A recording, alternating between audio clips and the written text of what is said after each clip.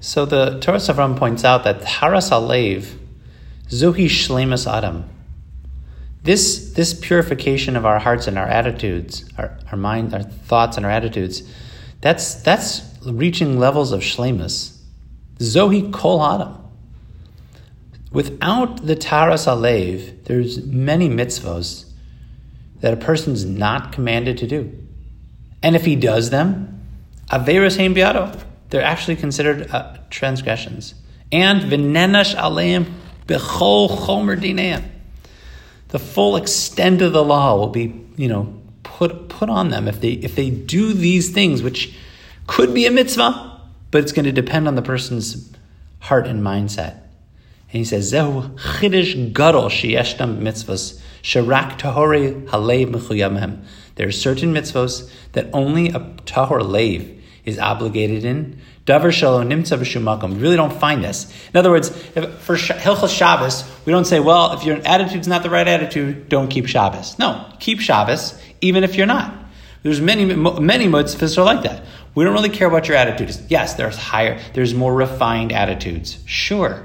But for these types of mitzvahs, which he says really they're averos, which we have a heter to do, and they're a mitzvah if we do it, if we have the right attitude. Otherwise, there's no heter to do certain things like this. And he brings, just to recap some of the examples that he's brought, to publicize people that are doing bad things. Onas devarim, hurtful words. Halbanas panim, embarrassing people. V'kol shekain ritzicha b'ofen hamuter kedei lahatzos hanirdav, saving somebody.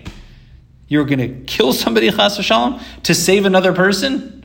Well, your attitude has to be 100%. Lashon hara b'ofen hamuter. Even speaking lashon hara, right? Slander, which is aser. You're not allowed to speak slander. But there are certain circumstances. Let's say you're saving somebody, you're protecting somebody. What you might be able to, under those circumstances, in order to protect somebody who's being harmed.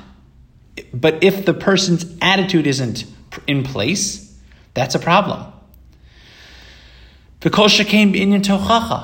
And of course, with regards to tochacha, giving rebuke to somebody else, the Gemara says, let's say you're going to rebuke somebody for doing something wrong, but it's going to cause the person to be embarrassed. Says the pasuk, lo sisalav chait. You're not allowed to. You're not allowed to embarrass a person, even though you're giving tochacha to protect them, and it's a mitzvah to give tochacha. No, if it's going to cause another person to be embarrassed, you might say, look, who cares if he's embarrassed? He's doing the wrong thing. He needs to be put in his place. Says Rabbi Elazar ben Azariah in the Gemara there, Teimani im yesh bedor hazeh sheyodeh lachech. I wonder if there's even one person in our generation who knows how to give tochacha in a way, derech kavod, shali panim mishtanim, in order that it won't cause somebody else's face to change because of embarrassment. Now that's in the door of Rabbi Elazar ben Azariah. Says Toras HaEmes, in bedor shel Rabbi Elazar ben Azariah had davar tema. He was thinking that there's nobody in his entire generation that has the capability of giving tochacha. Bedor shalanu halachas kam v'kama. Our generation, halachas kam v'kama. We probably don't have anybody who's qualified and capable of giving tochacha in a way that doesn't cause another person's face to change from embarrassment. And therefore, the implication is we probably don't have the chi of tochacha nowadays. Amazing. And we have a chiyuv, but we can't perform it. I'd say that.